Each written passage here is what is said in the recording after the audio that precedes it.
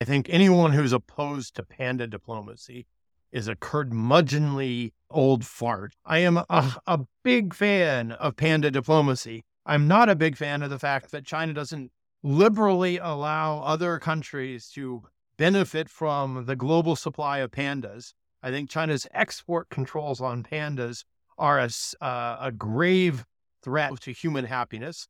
And I think China needs to share the intellectual property embedded in pandas and let other countries keep baby pandas born on their soil, not have this policy of pulling American-born pandas out of America and returning them to China. I think we need the genetic blueprint from a Chinese panda so that we can have second-generation American pandas.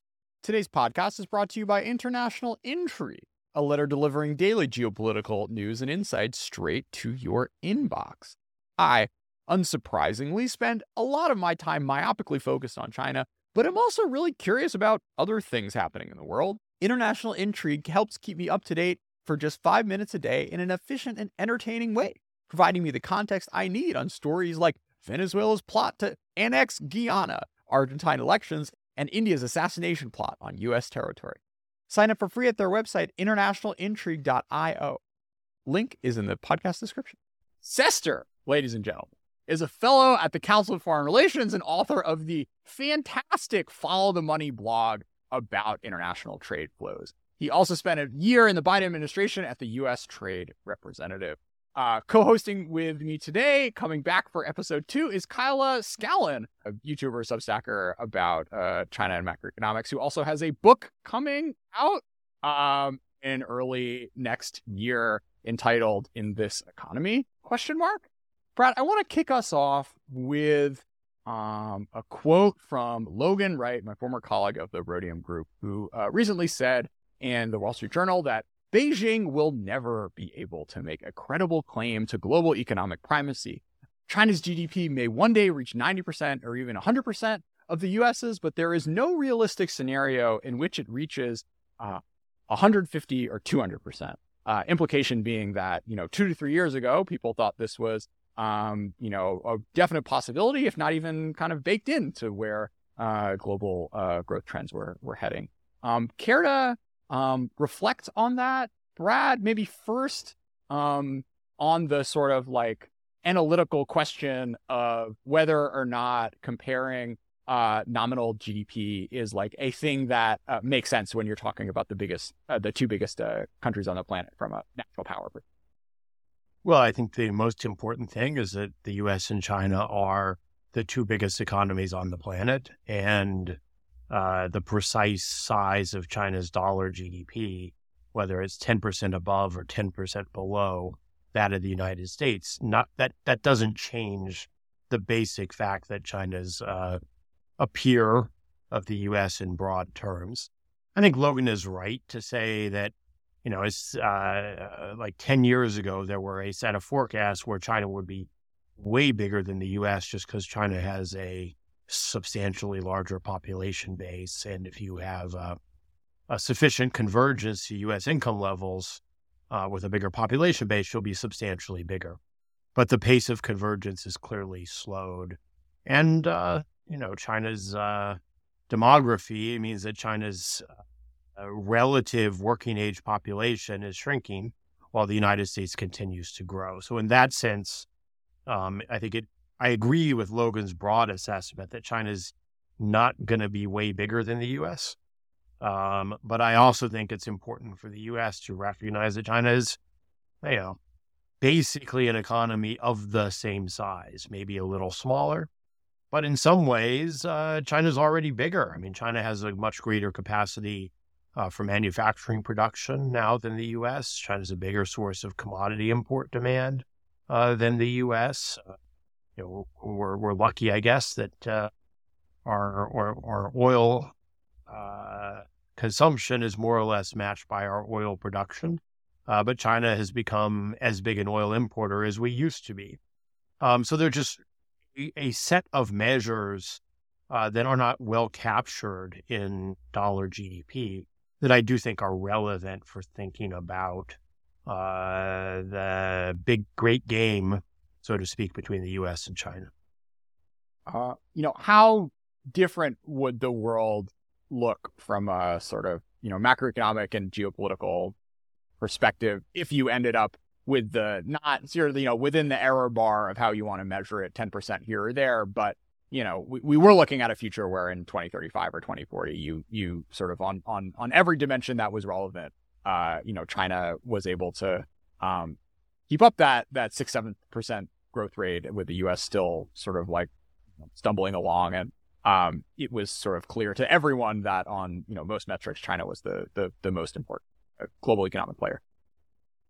I think that's an unknowable, in a sense, question. I think, even if China would have been the biggest individual economy, the G7 collectively would have been roughly as big, if not bigger. And the G7 do have, significant, although not perfect, harmony of interests and capacity for joint action.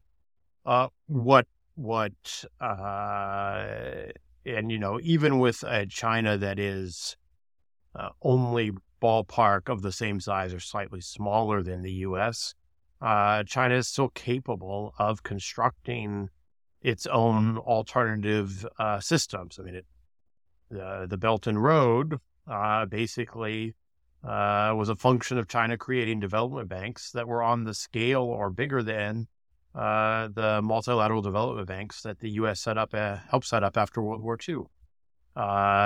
China's network of trade inside Asia is quite dense. It's quite deep. It's constrained by the fact that China doesn't import that much when you take out commodities. But China exercises a substantial amount of weight in the global economy, even without having quite the same dollar GDP as the U.S. That relative weight goes up. But I think, the most important thing is not relative economic size. It's kind of cohesion of the groups that you lead. It's the structure of the institutions you create. And then it's sort of the asymmetries in a set of relationships. A China that's substantially bigger than its trading partners actually has a lot of difficulty relying on its trading partners for growth. It just mathematically becomes harder. So China's greatest scope to grow through exports, ironically, came when it was a much smaller economy, and it could generate a lot of growth relative to the size of its own economy without putting much of a burden on the rest of the global economy. As China gets bigger, that balance shifts. It becomes harder for China to grow through exports without cutting into the opportunities others have to grow through expanding their own manufacturing production. So I think, you need to look at balances, imbalances, asymmetries. And then there is a sort of tyranny of size. Big economies generally have to grow on their own accord. And then there's the more complex question about, kind of how all of this relates to military power, military capabilities, and sanctioning scope and other kind of economic statecraft, ability to use the tools of economic statecraft to achieve your way in the world. And, where there is a little bit of the bigger you are, the more influential you are, is that, even if you're less perfect at converting your power or your size into influence, if you're big enough, you're going to have influence. But my gut is that China is already big enough that it exercises a lot of influence. It doesn't punch substantially below its weight. And in some areas, it punches well above its weight. And so I think it is, I at least personally don't find it enormously helpful to spend a lot of time worrying about it precisely how much bigger or how much smaller China is going to be than the U.S. in 2040. Gotcha. Well, so you mentioned sort of institutional capacity to, translate like latent power into extant power. And, you just spent a year at USTR. What'd you learn from that experience? Oh, I think the most important thing I learned is that I'm not really cut out to do trade policy. That trade policy involves a willingness to listen and take input from stakeholders. and I'm much more of the professorial type that likes to lecture. And I think the other thing, which I think is an obvious point about trade policy, is that trade data plays actually a very small role in U.S. trade policy, maybe too small of a role. And there's a generalized tendency to overstate the impact of trade policy on trade flows. Now, some trade policy shifts are indeed significant, like Trump's tariff hike. It was a meaningful move. It affected a significant amount of trade. The tariff was significant. So, 25% on 60-ish% of trade is a real shock. But a lot of trade policy has a great deal of public salience, but only affects very small quantities of the economy. And so I do think there's a gap between what trade policy realistically can do and what some people's expectations are of trade policy. And I think that was my perception before being in the trenches, and that remains my perception. Obviously, a big issue for the U.S. is sort of how to handle the legacy of the Trump tariffs. And obviously, in my year, there is not a lot of movement on that front. In some sense, I think the fact that the phase one targets were set at such unrealistic levels creates kind of a structural problem, because it's impossible to make an argument that China has delivered when the most visible commitments were clearly not met.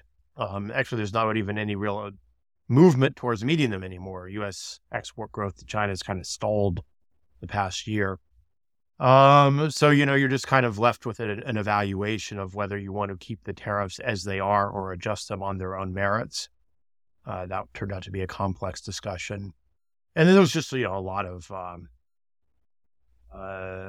discussion about how to resolve the set of, rather significant, actually, set of trade actions that Trump had initiated against our European allies. And we made some progress on that when I was there. And that process kind of has slowed down. And in a sense, the discussion has shifted with the Inflation Reduction Act, which, postdated my time, but it is an enormously consequential shift in policy, one that doesn't easily fit within the existing trade institutions, one where the U.S. decided as a matter of policy, and I think with full consensus, not to make everything WTO consistent in the way Europe defines WTO consistency. There's always exceptions, exclusions. You can argue it's not there's a legal case that it is consistent, but it is clearly the U.S. decided it wanted to discriminate in favor of domestic U.S. production, North American production, in the provision of subsidies for the consumption of green industrial goods. And the theory of the WTO is that those subsidies should be provided on a non-discriminatory basis. You shouldn't penalize an American consumer that wants to buy goods from Europe or buy goods from China. And that was not the approach built into the law. And then the other problem, not a problem, but other feature of the law is that Manchin and Schumer, when they wrote the final law, they didn't work. Europe was initially treated almost in the same way as China. So our allies were not consistently given better treatment than China under that law. And I think that has created a set of frictions in the U.S. transatlantic relationship that are unique to the Biden era. So it's just a question, I think what I learned is that settling trade disputes is actually difficult, and that once any party has won a legal victory in the WTO, they don't want to give up that legal victory easily. Even if the WTO isn't functioning, you never want to give up a potentially useful precedent. So you end up settling narrowly rather than settling broadly. Interesting. I want to come back to this point you made about like trade being like weirdly salient relative to its actual impact on trade flows. We're recording this on November 21st. There was some news that came out right before APEC.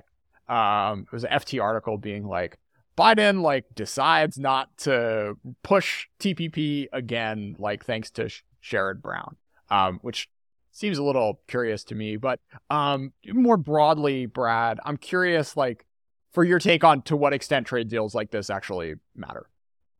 Look, there's an easy answer to that, which is that when the U.S. did not go forward with TPP under Trump, trade with TPP countries actually accelerated rather than decelerated. Yeah. Why? Because the U.S. economy was relatively strong. The dollar was pretty strong, and for most goods, U.S. tariffs are either zero or low, even if you don't have a trade agreement. We always have trade agreements, and as I said, everyone who is part of the WTO benefits from the tariffs that were negotiated.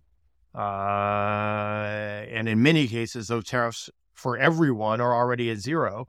So the incremental impact of what are called free trade agreements is only on those areas where tariffs aren't already zero, and I would say where tariffs are not already de minimis. Yeah. And that's a couple of a few sectors. And there are a lot of things that end up having a huge impact on trade flows that are not covered by trade agreements. They're not part of the negotiations. They're narrow. So, the most obvious is that how rapidly demand is growing in the economy, how much we're stimulating. Stimulate more compared to your trade partners, you're going to import more, and you're going to push your currency up, and you're going to export less. Tax deals, or not tax deals, but the tax competition and deltas in the way taxes are levied on multinationals across countries can generate huge impacts on trade. So, the TPP was never going to increase U.S. exports of pharmaceuticals because major American pharmaceuticals don't produce in the U.S. for the global market. Why don't they produce in the U.S. for the global market? Because they don't want to pay tax in the U.S. on those profits. They actually don't want to pay tax in the U.S. on the profits and their sales back to the U.S. So that production was always going to happen in Singapore because that's the tax hub of the pharmaceutical industry in Asia. So, I think that people tend to think that there's not much trade if you don't have a special free trade agreement, when most countries can do perfectly well as long as they are not discriminated against and get the WTO negotiated tariff. Vietnam's exports to the U.S. have absolutely boomed. The U.S. does not have a free trade agreement with Vietnam. It would have had there been TPP. And then the other thing that really had a big impact on trade with Southeast Asia was increasing tariffs on China, which led to sort of a diversion and a shift to final assembly towards Southeast Asia, which by any reasonable estimate, the spillovers to Southeast Asia from the higher tariffs on China are way bigger than the impact of TPP. And then the sort of sons of TPP, daughters of TPP that the U.S. was trying to construct, they explicitly did not include tariff reduction. So their actual incremental impact, conventionally measured, would be small. Now, there's still some things you can do. You can do like subsidy sharing arrangements for Inflation Reduction Act green subsidies. So I think there's still scope to do interesting agreements, but those agreements are going to be a little bit narrow. And I think it's important not to think that, if you don't have there's a tendency to think that if there isn't a free trade agreement, there's no trade. Whereas I think the reality is, as long as there's not explicit discrimination that puts you in a worse position than other WTO members, most countries do pretty well trading with the U.S. There's a lot of scope for trade, even without a preferential trade deal. So why do you think this like trade deals loom so large in policymakers' minds? Is it because they're all lawyers and they think, getting in a room and hashing things out is like a fun thing? Is it just like a proxy for a strategic alliance, so it sort of reassures allies that we're behind you and supportive? If it doesn't actually cash out into increased trade flows or like increased growth, like why are we still talking about this? I think it's an interesting and fair question. I think the answers you put forward are reasonable, possible explanations. For a lot, it is something that you can do collectively with another country. And as I said, trade diplomats tend not to focus that much on trade numbers. So it doesn't really matter, as long as you're negotiating and have an active negotiation, it provides a basis for a lot of conferences, a lot of discussion, a lot of dialogue, and it builds relationships. So, I think that's the kind of the classic case for doing it, and the classic case why it has a foreign policy impact. The downside is that even if you if you make any incremental change in the free trade agreement, you're going to get blamed for any swing in trade, even if that has absolutely no relation to what was actually negotiated in the deal. Sure. So I think that's why there's been a reevaluation of the political case for doing these agreements, in part because, on the upside, you probably got more credit than the intrinsic economic upside provided, because it was a form of political agreement. It looked like, a lot of people think trade agreements are trade alliances that are close to alliances. But the downside is that you also got blamed politically for things that were probably not the direct function of the trade agreement. By trade agreement, I just mean the shift from standard WTO MFN tariffs and standard WTO non-discrimination rules to the special tariffs, which will not give free trade in everything. They will give relatively lower tariffs on a broader set of goods after a lot of negotiation in a preferential trade agreement. But I think people don't generally look at the delta, they look at the outcome. Coming back to something you mentioned earlier about China punching above its weight and mattering a lot. Let's chat debt restructuring for a little bit. So I know that you said that you've been doing a lot of work on debt restructuring, and there was a piece from Bank of America talking about the record debt burdens in the United States, deglobalization, demographics, as a reason that we would stay at 5%. And I'm just curious, what your thoughts are on deglobalization, especially relative to debt restructuring, how those two things tie together. It's worth thinking about deglobalization, and it's worth thinking about debt restructuring rather separately. There is a link in the sense that as China globalized, actually it's kind of more ambiguous. As China got big, China decided it didn't want to put all of its reserves in its central bank and just buy U.S. treasuries. So they decided to do more interesting things like lend them out to partners and neighbors, including a lot of low-income countries in Latin America, Africa, Central Asia, Southeast Asia. And that was the Belt and Road. And it was a big thing that used $1 trillion or so of China's reserves in a new and creative way. I think that has created a set of difficulties that are a bit separate from the deglobalization debate. I think the operating assumption in 2005 was probably a false one. But the operating assumption in 2005, based on the previous 25 years of history, was that over time the world would become ever more integrated, and so trade would continue to grow more rapidly than GDP. And obviously, in the first few years after WTO accession, trade grew way more rapidly than Chinese GDP. So China became very, very, very, very globalized, 40% of GDP or so in exports. And there was sort of an excessive linear extrapolation of that trend because that trend only was possible with growing trade imbalances. And it was a bit of an ahistorical result in the sense that, the U.S., the EU, other really big economies, if you just look at their extra-regional trade, it wasn't 40% of GDP. It was more like 10. So, it's sort of China was an outlier, and the assumption was it would become an ever bigger outlier, and that was the way the world would work. And that wasn't true. it's still actually the case that services are pretty hard to trade. And there was an upper limit on goods globalization with China as the production engine meeting the rest of the world's demand. And so after the global financial crisis, there was technically, you go from an upward slope on exports and imports versus GDP to something that is more flat or declining. The flat or declining, but mostly the decline, is 100% a function of China going from this insane level of exports to GDP to back to a more normal level of exports to GDP. So that got portrayed as globalization or deglobalization well before Trump, well before the tariffs, well before the COVID shock, well before the supply chain discussion. And the interesting thing that has happened in China in the past 5 years is that if you just look at the Chinese data, China has reglobalized.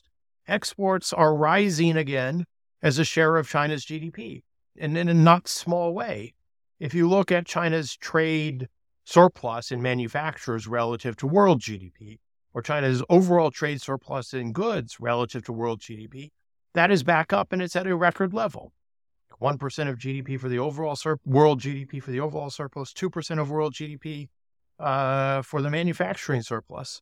So the story that I see is not one of kind of steady progress to an ever more integrated world that was interrupted by Trump, COVID, and Bidenomics, emphasis on supply chain security and friendshoring.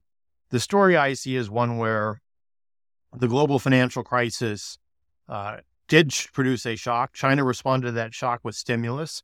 China's economy deglobalized, but that was probably healthy and inevitable for a while. And now China's economy, in the face of its own property slump and in the face of stimulus elsewhere, is reglobalizing while we're talking deglobalization.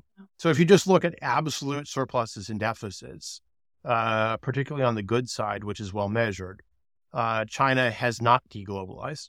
The only place where China has deglobalized over time is on its manufacturing imports, which have just kind of trended down. The U.S. economy is not really deglobalized. Imports have been flat as a share of GDP. They haven't been going down. Europe actually hasn't deglobalized. Europe is actually importing more as a share of European GDP from China than ever. It's kind of come down a bit in the past 3 or 4 months, but it went way up in the years before during the pandemic.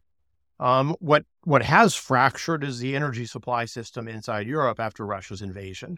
But to call that deglobalization is a little off, because that means that Europe's importing a lot more energy from Africa, from the Americas, from the Middle East. So it's just a fracturing of a regional energy supply chain. So I don't see, I think the people tend to assume that the Trump tariffs and the current emphasis on friendshoring and supply chain security has led to greater concentration of trade among friends. And I don't think that's really true. And I think the way that you see is not really true is that when you look at the overall surpluses and deficits around the world, they are up. And the overall deficit of, say, the G7 with China and the world's autocratic oil exporters is up. So that's the sense in which I don't think deglobalization is a useful narrative device for framing a much more complex reality. We're still pretty dependent on China. China is still really dependent on the U.S. for the aggregate demand that allows its big manufacturing surplus. Supply chains have lengthened. Parts have to go to Southeastern Asia and Mexico before they're assembled to avoid the tariffs, but the underlying interconnections haven't gone away. So that's my rant on deglobalization. On debt, it's just, China really did lend a lot of money. They lend a lot of money to a lot of risky places. They are not the only people who've lent money to many of those risky places. Some countries access the bond market as well. There are legacy debts to the Paris Club. The World Bank never completely stopped lending. So the restructuring cannot just be handled by the Chinese with themselves, because other players do have a lot of exposure. But China's too big not to be part of a coordinated restructuring. And finding ways to coordinate with China has been incredibly difficult and incredibly slow. So we're sort of inching towards progress, but that progress is difficult. What I think I've learned in the past couple of weeks that I hadn't fully realized before is I think the Chinese thought that there was a set of agreed rules, and those rules were well structured, well established, and that China just needed to learn those rules and everything would be, simple. So it was a process of integrating China into a defined rules and China making a decision about whether those rules were in its interest or whether it wanted a different system. What I think the reality is that the debt restructuring rules were a bit outdated, particularly for low-income countries. And so they had to be adjusted on the fly to make things work, which wasn't surprising because there hadn't been a lot of restructuring for 20 years. But from the Chinese perception, it's like the rules are being changed on us just as we are trying to learn them. Are they being changed to disadvantage us? And I think the answer was generally no. The answer was that the rules were just in some very technical ways a bit dated and had to be adjusted. But when you're doing that and you're also trying to integrate not just one, but like 4 or 5 big new Chinese state actors as creditors, things got bogged down. So Brad, let's take that and continue it with Zambia as a case study. Zambia borrowed a lot of money from China XM. It borrowed some money from Chinese commercial banks, sometimes in joint projects with XM. There was a big hydroelectric power project. Borrowed some money from China Development Bank, but it borrowed significant sums from China. So China has at least 6, maybe 7 billion of Zambia's 20 billion or so of external debt. That's a lot. No doubt China is the biggest creditor if you can aggregate the debts of all these different Chinese institutions. And within that, China XM had 4 billion in exposure. So China XM on its own was clearly the biggest single creditor. But Zambia had 3 billion in international bonds outstanding. Foreign investors had bought maybe 2 billion, but it's kind of hard to measure, of Zambian local currency bonds. Legacy lenders in the advanced economies in Israel had lent maybe 2 billion. Some banks around the world, not necessarily in the U.S. and Europe, had lent $1 billion. So you're left with a world where Zambia clearly couldn't pay everything that it had borrowed. B, the IMF was insisting on real debt reduction. C, that debt reduction had to include, at a minimum, both China and the foreign currency bondholders. Zambia and the IMF didn't think the foreign-held local currency bonds needed to be included in the restructuring. I think that's right. But that created a lot of complexity just because of the way those cash flows worked and the way that they had to be, the way you had to sort of figure out how to adopt rules for low-income country debt sustainability, which were developed on the thesis that the only lenders were hard currency lenders. And there's a certain longer-term structure usually there to this new world where there's a little bit of foreign holdings of local currency debt, which had a shorter maturity. So it created some technical difficulties. And then you just kind of have to sort out a whole bunch of difficult questions with new actors. Like, usually the Paris Club does maturity extension, bondholders do debt write-downs, and they get paid back a little more rapidly. Well, in the Chinese case, historically, the Chinese haven't actually preferred to extend out that far. And the Chinese have some doubts about how many concessions they are willing to make in the near term to create space for bond repayment. Equally, the bondholders are uncomfortable fitting into certain of the parameters that were negotiated with China. And then it's a constantly evolving discussion about who China is, like which part of China is a quote unquote official creditor that negotiates with the official creditors, and which part of China is a commercial creditor, and are the commercial creditors, which are also Chinese state banks, going to do the deal that the Ex-Im Bank and the other official creditors did, or are they going to want to do the deal that commercial bondholders negotiated? And the net effect of all this was that China integrated into the system, not as one player, but as many. There's a lot of Chinese creditors on, well, not a lot, but Ex-Im is the biggest creditor, and it's the biggest creditor on the official creditors committee. And CDB, ICBC are amongst the biggest parts of the commercial creditor universe, although they don't negotiate with the bondholders. And the combination of this is it introduced a lot of veto points into the process. And so the process has gotten bogged down at multiple points. We're 3.5 years in. We're close to getting a deal. But, you're really now haggling over how much more cash up front can bondholders get than the official creditors, reading Ex-Im, and how much extra effort do they have to do in other ways to get that disproportionate share of near-term cash. So that's the negotiation that in some sense was always going to be a hard sticking point that should have happened a couple of years ago. We're finally gotten there, and it's gotten tense. I probably haven't done a great job of pulling back. I'm in the weeds. The big pulling back thing is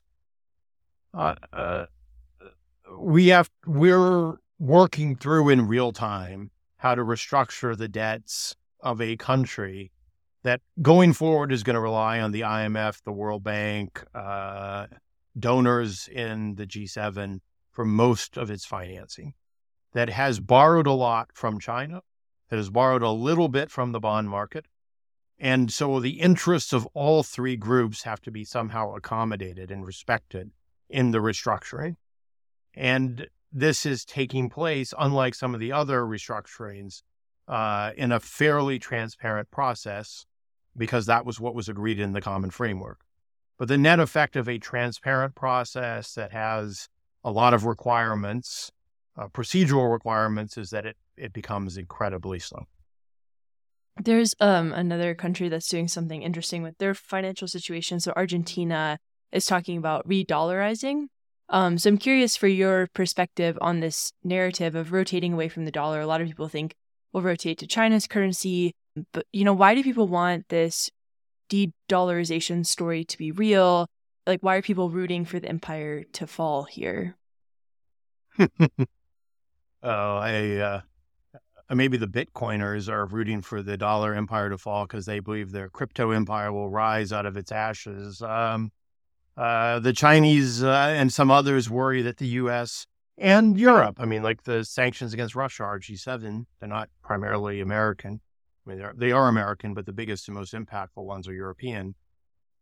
People are nervous that, the dollar payments can be weaponized, and there is legitimate concern if you don't share the United States values and you believe that you could become a target of the weaponization of the dollar in a sanctions game, you sort of think about ways in which you can minimize your vulnerability to sanctions.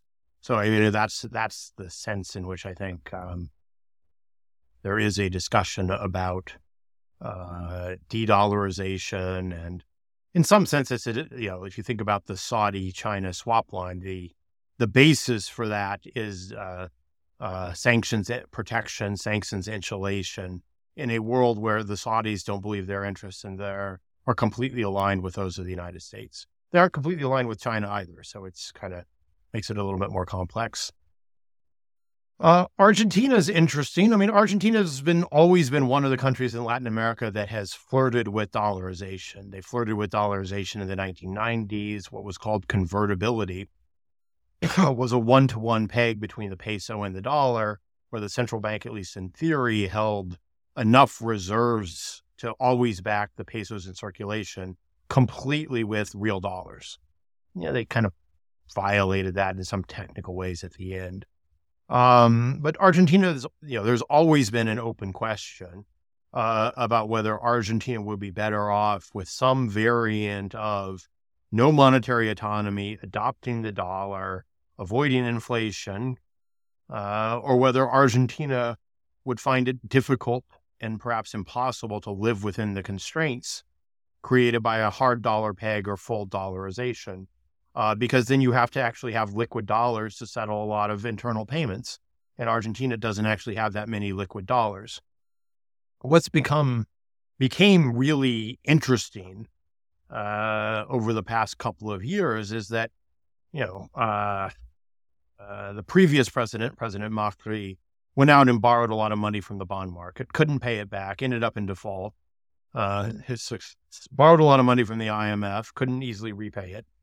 Then the subsequent Peronist government under Fernandez didn't have access to either the bond market or to the IMF. They renegotiated the bonds. They constantly negotiated to push out payments to the IMF. So without access to new dollar borrowing, they drew down their dollar reserves in the face of various adverse shocks, COVID, some internal economic mismanagement, a very real drought, which has really cut into Argentina's exports this year. And so they drew down their dollars. So there were no dollars left in the central bank. But they had this swap line with China, and they started using the swap line with China to make payments, including payments to the IMF, including payments to bondholders.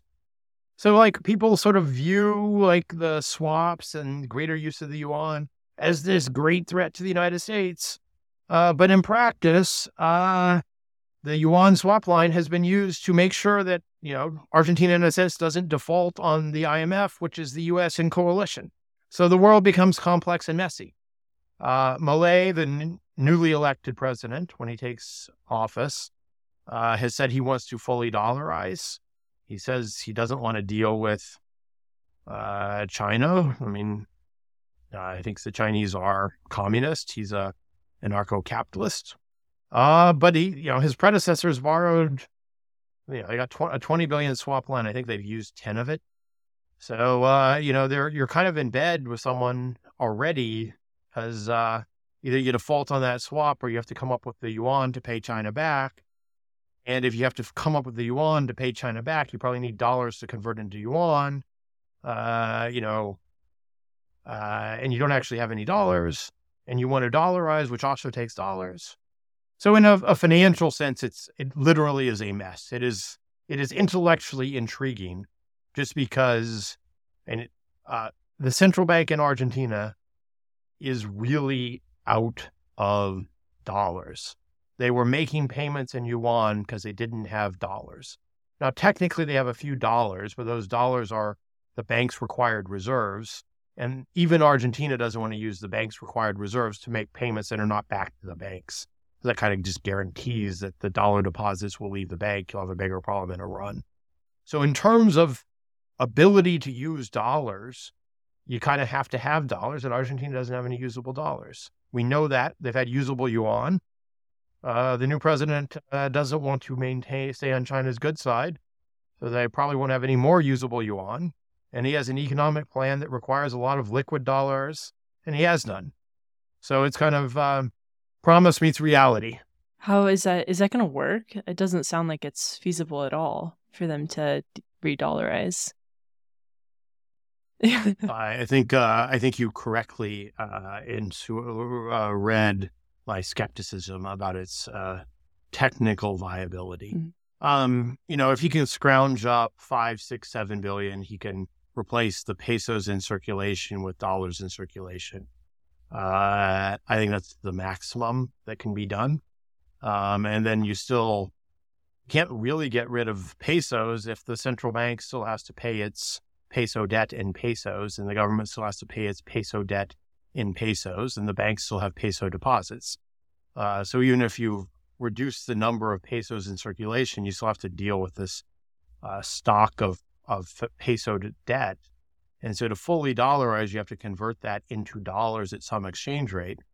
And in all probability, you would have to restructure to handle these claims because there aren't actually dollars to settle all of the debts that the central bank has taken on in pesos. There aren't dollars to settle the debt that the government has taken on in pesos. So it does seem rather difficult. If you're determined to do it, you would just end up in a world where there's an inevitable, very broad restructuring of all the newly dollarized claims that cannot be paid on their original terms. But you're right, I am skeptical. So, Brad, you did your tour at USTR, but now you got two options, Zambia or Argentina. Which economic ministry would you rather hang out in for the next 24 months? I think given that I would be rather completely at odds with the new president of Argentina, I'll pick Zambia. But the easiest answer is, the fun job is being the debt advisor to Argentina as they restructure. And I do think that will be one of the more interesting jobs in the international financial world over the next few years. So I want to switch lanes again because I saw this interesting chart that was talking about how pork prices are driving a lot of the deflation in China. And I think that's sort of interesting because it's really hard to get a good picture of certain economic situations. And oftentimes we can think that there's deflation happening in China, but it might just be pork prices. Could you talk about that relationship? Like, is it really just pork prices that's driving a lot of what we're seeing in China, price movement-wise? Well, never underestimate how important pork is to the Chinese CPI. This wouldn't be the first time that pork has been an important source of volatility in prices. The Chinese do have a strategic pork reserve, famously, and I think that's very wise given how important pork is to domestic stability inside China. But I do think it's probably a bit of an exaggeration to say this is just a pork move. Clearly, real estate prices, well, they are actually a little bit, I think, coming down, but they aren't being allowed to clear. But there's an excess of supply of apartments. And if the market were really allowed to equilibrate, the price of apartments would be coming down. Demand inside China has been pretty weak. Countries don't usually get so much growth from net exports if internal demand is strong. And China's gotten, it won't get so much this year because, global consumers got satiated with goods after spending their pandemic stimulus dollars on, a new food processor, a new computer, or a new phone. And they just had a natural pullback. But in 2020, 21, and 22, China got, on average, a percentage point of growth from net exports, which is usually a sign of an economy with weak domestic demand. And so I do think that, when you look at China, the productive capacity for goods is going up much more faster than internal demand for goods is going up. And, it's a little harder to get a clear read on services. There's an oversupply of housing. There's an undersupply of completed apartments relative to the Chinese people's expectation that having pre-bought an apartment, you'll get an apartment. And so, completions have slowed. But if you ignore the pre-sales issue, which is a real problem, there's a glut of available apartment supply relative to current demand. So I don't think it is just pork. I think there's a broader problem of demand, a broader problem of an unrealized, yet unresolved domestic real estate crisis that is putting structural pressure on Chinese activity and on Chinese prices. So I think it is actually real. It is certainly the case that China didn't stimulate household demand in the way that the U.S. and Europe did in COVID. And it is certainly the case that prices outside China have shot up over the past few years, while prices inside China have not. On top of that, there is a classic hog cycle.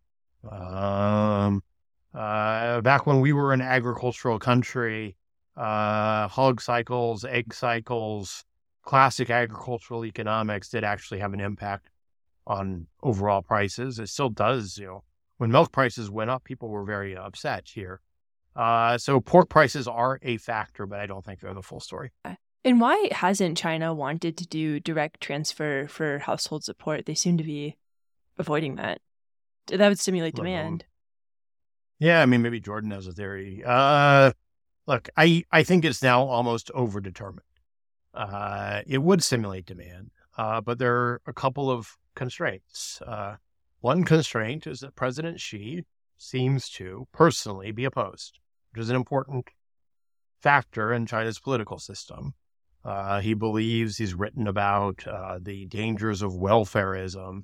And he sort of thinks that if you send a check to a household and they buy a bunch of Chinese goods, you actually haven't gotten anything. Where's the asset? Whereas if you send channel money through the state banks to build a new semiconductor factory, you'll end up with an asset, with a factory. So he has preferred not to provide support to households. And he has preferred to want to sort of build up the capital base of China rather than, send money to households who then spend money on haircuts. And then what have you gotten? You haven't even gotten any goods. And then finally, a lot of Chinese policy has been driven by a somewhat arbitrary constraint, but it's a constraint that's persisted over time. And that constraint is that China's tried to keep its central government headline fiscal deficit, which matters in the sense that it is the part of the fiscal deficit that is financed at the lowest cost by issuing safe Chinese central government bonds, of which there aren't many. So it's not just, it does have an economic meaning, even if there's a lot of off-balance sheet borrowing. But China's tried to keep the central government fiscal deficit below 3% of China's GDP. Sometimes through accounting gimmicks, but often by just limiting what the central government does. And so if you're going to abide by that constraint, you're not going to have money at the central government level to send out checks. Local governments can't borrow at as low a rate. They are right now really financially stretched anyway, and they don't want to take on this responsibility when they also have to bail out a bunch of property companies. They have to sort out their own finances with fewer land sales revenues, so forth and so on. So those are the dominant theories, but it is a strange feature of China's political economy. The other strange feature that I think people in the US and in Europe, Japan don't fully recognize is just how regressive China's system of taxation is. Nothing from personal income tax, 1%, a little over 1% of GDP. US gets 8%. And the revenue mostly comes from VAT, which is a regressive consumption tax, and from social contributions, which are structured in a way that once you join the formal labor force, you have a big pay-in. So relatively low-wage workers pay a higher share of their salaries in social contributions than wealthier workers. So the net effect is one of the most regressive tax systems in the world, which pulls money out of lower the bottom 50% of China's workforce, and they don't get much cash transfers back. So I don't think it's a surprise that consumption is weak, but it is a choice, and it's a set of bad choices, and it's a set of choices that increasingly have negative spillovers to the world. But, you can sort of tell these are the things that I think actually end up in the long run really driving ultimately a lot of trade flows. You don't have household support, your consumers can't spend, you don't import, and your economy grows through exporting. But it's not something you kind of classically negotiate in a trade negotiation. And they also have this overcapacity situation, too. I think it was an article from the New York Times that said that China had enough factories to produce enough cars for the United States, China, Europe, and the U.S. So the U.S., China, and Europe. So enough factories to produce cars for all of those places. So how does that overcapacity situation tie into the economic outlook for China? Well, it raises questions about whether she is right that you can keep on building factories without causing problems. She wants to build more factories because he thinks he will have more assets, more physical assets at the end. But if you have a bunch of factories that can't produce, that's also a problem. Just because you have a factory doesn't mean there's demand for the factory's output. It also means, that there's pressure to use those factories to meet global demand. We've seen a really big rise in Chinese auto exports. A portion of that is high-end EVs. BYD, Tesla loves the economics of the Shanghai Gigafactory. But a significant part of China's export growth are lower-end internal combustion engine cars that are going to emerging in frontier markets globally, where China can now supply completely functional cars, not decked out SUVs for the U.S. market, but functional smaller cars at a very low price point. And so you see pressure to export. And you see a huge growth in Chinese export capacity. I think there's a generalized issue with China where, because the central government values physical output, it likes to see an expansion of supply.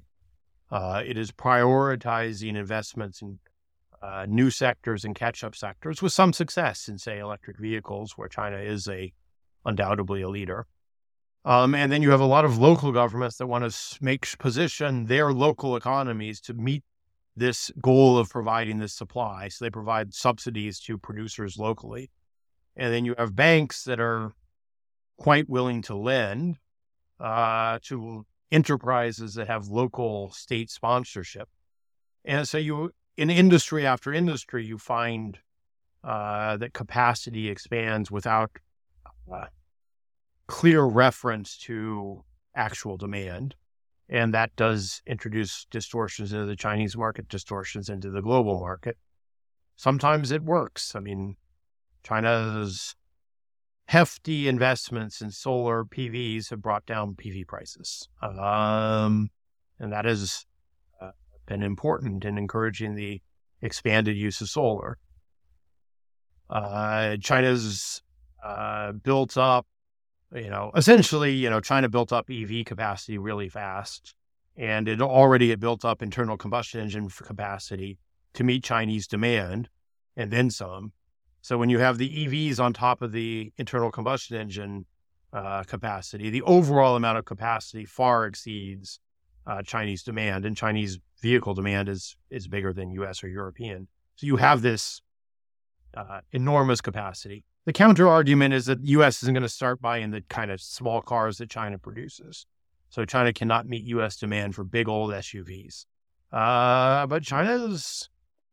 I feel like if you can build a small car, you can probably build a slightly bigger car, too. Well, this is one of those cases where trade policy does matter. The big ones face a honking 25% tariff.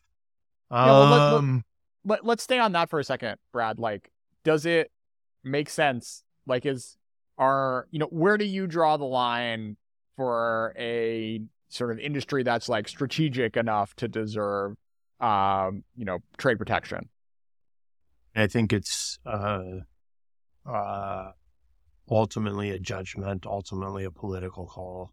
I have no personal difficulty saying that since the green transition is being subsidized, the subsidies should flow to manufacturers in the United States and in America's friends. China clearly made that call when it decided to build up its own green industry. It had strong localization requirements. In order for Tesla to sell in China, Tesla had to build a factory in China.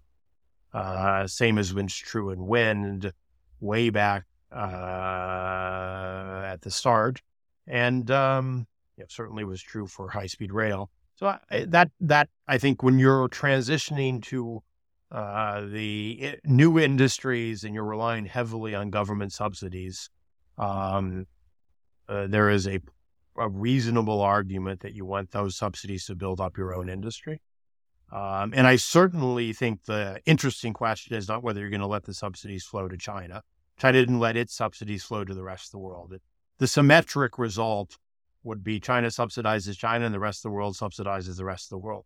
The difficulty is, the U.S. and Europe and Japan haven't agreed to share subsidies. So we don't have reciprocal arrangements amongst the G7, amongst our friends, amongst our allies. That worries me more than the lack of complete openness with respect to China. I do think chips are significant, foundational, cutting edge. And I do think that across a set of industries where, the frontier of human achievement is advancing very rapidly, you can make a strong argument that the world's biggest economy should have capabilities at that frontier. And then that case becomes even stronger when there are clear military applications, either at the frontier or at the lagging edge, because you're not going to have one generation old semiconductor plants unless you built cutting edge semiconductor plants 10 years ago. Sure. So I think that there are a set of reasonable choices there. I think there's some other sectors that are strategic that we haven't done as much. Personally, I think we should be doing a lot more, probably not trade protection, but investment in pharmaceutical production, active ingredients. It does worry me if we rely on one country with a complicated relationship like China for our full supply of certain essential medicines. It seems to me reasonable to want multiple centers of global production for medicines, which in a crisis, and if there is a crisis that forces rationing, the rationing will always favor the country of production. I think that's a clear lesson. I think it is reasonable for Africa, for that reason, even though it's more expensive, to want some of its own vaccine production. You have to, on medicines, you have to worry about worlds where demand exceeds supply, and we don't allow supply to just flow to the highest prices when human life is involved. But then going beyond that, it is a debate, it's a discussion, it's a continuum. Can we stay on the cross subsidization across the G7 for strategic technologies point? What would your ideal vision of that look like? What I think the U.S. should do, and what I think Europe should do, is it's most easy to explain with the highest profile example, which is the electric vehicle subsidies. The pure free trade approach would say you're subsidizing green vehicles because you want people to use more green vehicles. If China can supply EVs at a lower price point, your goal is more green vehicles. It's not more domestically made green vehicles. I wouldn't go that far. I mean, I think China reserved its EV subsidies for cars that were made in China with a Chinese battery, and often with a battery made in China by a Chinese firm. The reciprocal policy, it would be that U.S. EV subsidies are reserved for U.S.-made EVs. That is literally China's policy with U.S.-made batteries. I think that is a little too restrictive. I think Europe, which now is trying to launch a within the WTO rules trade case against China, but doesn't want to do Buy Europe on its EV vehicle subsidies because it's a technical violation of the WTO provisions on non-discrimination, should just kind of get over its concerns about technical violations of the WTO, do what China did, do a Buy Europe provision for its EVs, and then the U.S. and Europe would both have subsidies that go to their own production, and we can agree to give Europe reciprocal access to our subsidies, and we would get reciprocal access to European subsidies. So American companies or European companies producing in the U.S. could make an EV with a U.S. or European battery and sell it either in Europe or the U.S. and qualify for each other's subsidies. So you call that subsidy sharing. You can call that a lot of different things. Technically, is a violation of the WTO, looks like a violation of the WTO principle of non-discrimination. It is functionally fully reciprocal because China has set up its subsidies in ways that only cars that were on its list ever qualified and no import ever qualified. So I don't, substantively, it's a reciprocal response to China, but it is liberal in the sense of allowing great scope for trade between allies, between friends. And, the same basic idea could be extended to Japan. And that's kind of what I think makes sense. You can extend that to some other sectors. For some other sectors, it doesn't work. But for those sectors where the U.S. and Europe are both subsidizing the consumption of strategic goods or the consumption of green goods, those consumption subsidies could be shared reciprocally with production on either side of the Atlantic, or with Japan, either side of the Pacific. So we're talking a lot about global cooperation, how countries are getting along, and you recently published this piece talking about special drawing rights. Could you talk about this key feature of the economy, how they came about, what they are, and why they're not working anymore? Well, I'm not sure they ever worked. They used to be kind of this small esoteric part of the IMF's balance sheet that no one paid any attention to. SDR stands for special drawing rights. It is technically the IMF's own special currency. It is composed of a basket of 5 global currencies, dollar by far the biggest, then euro, then the yuan, debatable, then the British pound and the Japanese yen. But when the IMF creates SDRs, it basically just lends its members an SDR forever. Well, it just gives you a permanent loan of SDRs. You do have to pay interest on it. The interest is the composite interest rate on its for the 5 component currencies. It used to be 0. Now it's like 4. But you also get credited in your SDR account with the IMF an equal sum. So if you do nothing, IMF has lent you SDRs forever. You're paying interest on your SDRs back to the IMF forever. But you have an SDR in your account at the IMF that is collecting interest. You just collect interest on that forever. So there's, in some sense, if you don't use the SDR, nothing happens. And most SDRs, it turns out, are generally not used. When there were only a small number of SDRs, no one really cared. But in the pandemic, there was an agreement to kind of ease global financial conditions, help out low-income countries by providing a $500 billion SDR, like $600-ish billion allocation of SDRs. Like 25 billion of that went to very low-income countries. And that really did actually help a lot of really low-income countries. They did use the SDRs. Now, how do you use an SDR? You take your SDR to a special trading window at the IMF, and you exchange it for dollars or euros, and the provider of dollars or euros gets your SDR, and they will have a positive SDR balance at the IMF, and they'll get interest on it.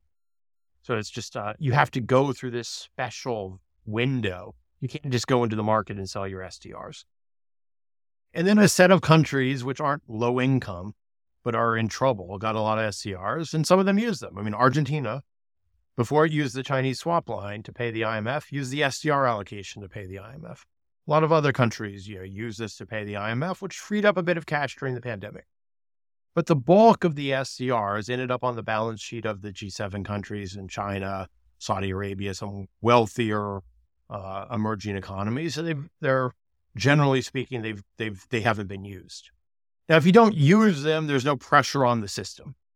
But if you want to use them, you're going to put more pressure on this voluntary trading window at the IMF.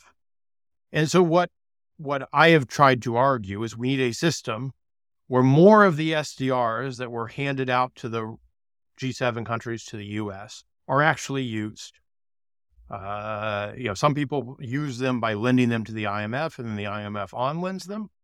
I think the capacity of the IMF to do that is somewhat constrained, particularly going forward, because the IMF is a balance of payments lender. It doesn't really do project finance, not really its mission. So what I and a co-author, Stephen Paduano, have suggested is that the World Bank should issue SDR-linked bonds, get a bunch of SDRs from the G7 countries, and then go to this voluntary trading window and swap them for real currency. Right now, it's a small market, and the people who supply dollars and euros against SDR tend to be the G7 countries. So what I and Stephen have suggested is there needs to be a broader rethinking of the system where countries with a lot of reserves like China or Saudi Arabia or even Brazil or India contribute to the function of the SDR system by buying SDRs in the SDR window, handing up some of their dollars and euros. So it isn't just the US, the UK, the Euro area countries that provide liquidity. It is all countries with really big reserves. Switzerland, Singapore, Taiwan, technically not a member of the IMF, so can't do it. But, conceptually, big reserve holders.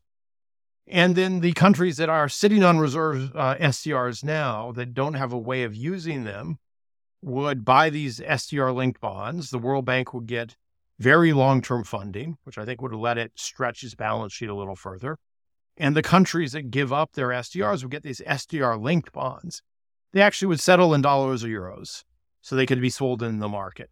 So the idea is to kind of get the SDRs flowing from the balance sheets of advanced economies to the balance sheets of countries with big reserves, get them flowing through the World Bank, and provide this long-term stable source of funding for a World Bank that is better able to grow, can make use of new capital more efficiently because it can mobilize very long-term, relatively cheap, not zero cost, you have to pay the SDR rate, but relatively cheap long-term funding and put it to good use. And, the World Bank can lend for projects. It's a development bank. We need to kind of remember the value of a development bank. We can learn a little bit from China there. I think specifically, like, what a lot of people are worried about is tipping points, like what's going to change everything. Is there a tipping point that you're watching or something that you're like, okay, this could definitely change a lot of stuff if it does happen? Yeah, I mean, doesn't seem like it's going to happen, but one tipping point that I am worried about is, if China really decides to let the yuan depreciate by a big sum, if China cuts interest rates to 1 and lets the yuan go to 8, to me, that's a bit of a tipping point. It would be a China that recognizes and kind of gives up on trying to grow internally and just is looking to export its way out of the property mess. So that's one tipping point. The other ones are kind of boring. Go ahead. Why does depreciation make domestic growth more difficult? No, it's not that depreciation makes domestic growth more difficult. It's that China would depreciate because there is no domestic growth. It would then grow on the back of exports. So you can view it as a choice to use exports rather than to break dishes, change domestic policies, do household stimulus. You can view it as a policy choice that substitutes. Or you can view it as evidence that China has run out of scope to do conventional stimulus.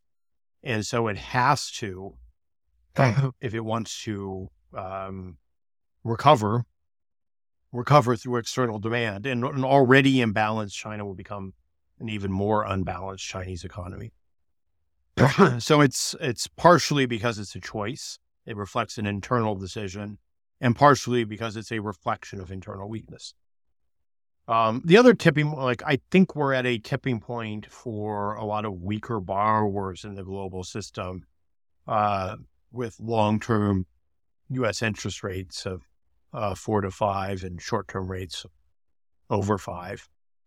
So I think it is not too much to say that we're in an unstable equilibrium where there are a lot of countries that cannot refinance when they have to compete against safe U.S. Treasury bills that pay 5%, but they haven't yet defaulted and they're running down their reserves. And I think at some point that unstable equilibrium has to get resolved. Either it gets resolved through a lot of emergency lending to strategically important countries so they can pay their debts and cover their fiscal deficits, or it gets resolved through default, or it gets resolved because the path of U.S. interest rates changes and U.S. rates come down. But I do think, there is conceptually a tipping point where the set of countries in debt distress is not limited to sort of Zambia, Sri Lanka, Suriname, and Ghana, and it includes much bigger, and in some cases, much more strategically significant countries. So that's another tipping point. Well, I guess the other potential major tipping point would be, if Sino-American rivalry becomes something that escalates and becomes a true Cold War, worse, and we go from talking about de-risking to actually de-risking. And I think there's been a lot more talk about decoupling, de-risking, and deglobalization than there has been actual de-risking, decoupling, or deglobalization. And so if we felt compelled to or chose to move to a world of true de-risking, you can debate terms. I think de-risking is actually more demanding than decoupling. Like if decoupling means you have less bilateral trade between the U.S. and China, that's not that hard to achieve. You buy Chinese goods through Southeast Asia. So parts go to Southeast Asia, screws get put on, and you buy the goods. To me, de-risking means you don't have critical components that are sole sourced from China. That's more demanding. So to get there, I think that would be really seriously moving in that direction would be another tip. So I am curious too to ask you about this. China gave the United States some pandas. What do you think about panda diplomacy? I'm a fan. I think anyone who's opposed to panda diplomacy is a curmudgeonly old fart who did not enjoy a stuffed panda growing up. You can debate the ethics of zoos and so forth and so on, but pandas are lovely zoo animals. They just like to sit around, look cute, and they're very happy staying in one place and eating bamboo.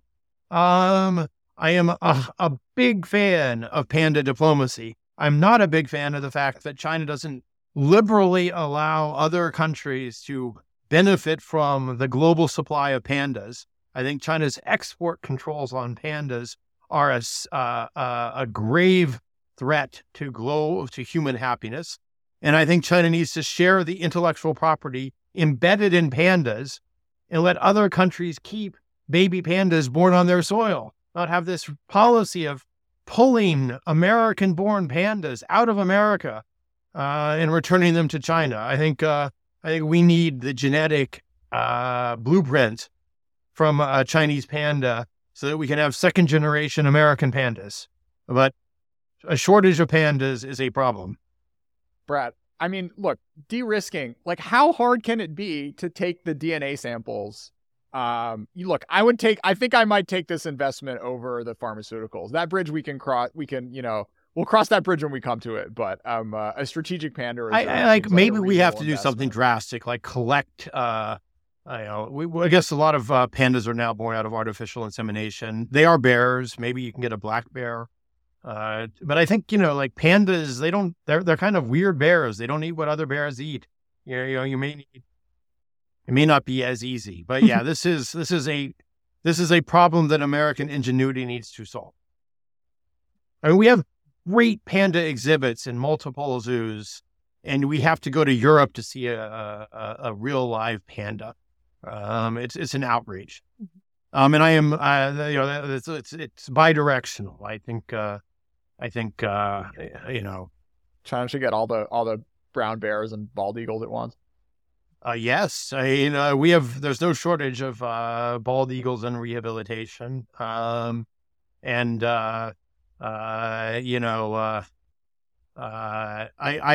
think Xi went a little too far when he, trade war is one thing, but pulling all the pandas back to China, it's only so he could make a magnanimous gesture by sending a few back. I mean, to me, it reminds me of how China XM approaches Pakistan. They demand repayment, and then 3 months later, they give them a new loan. But they always, want the old generation to be repaid before you get the new loan. We had to give our pandas back before we could get new ones. It puts China in a structural advantage because, the pandas are important. But I think it actually makes them look more obnoxious. Like, I don't think that whole like two-step of like, we're going to take them away and we're going to give them back. I don't think that makes them look any better. I don't really understand. It makes it look highlighting, like highlighting the dependency every 4 years or so when these leases run out. This is what's going to spark negotiating new leases. I mean, it should just be. Yeah, I agree. And it's it is unfortunate, but it is true that I do not think giant pandas managed to cross the Himalayas. So I think they're only in the bamboo forests of China. So like it is really a product that is sole sourced from China, not through industrial policy, but by nature. But it does have global appeal. A world where only China can benefit from pandas is a poor world. I think there's probably some really cool like trade flow map of like all the loans that go between all the zoos in the world. We'll try to look that up. That seems really cool. Yeah, there no doubt is, and I'm sure some diplomat has gone to the Chinese and shown how the U.S. is being discriminated against in the global allocation of pandas. So we've gone from being the preferred location for pandas to being the least preferred. But, 737s matter too. It'd be nice if China bought a few again and maybe a few 787s. I'm not sure China wants to be sole source dependent on Airbus. The C919 is not going to meet all Chinese demand. So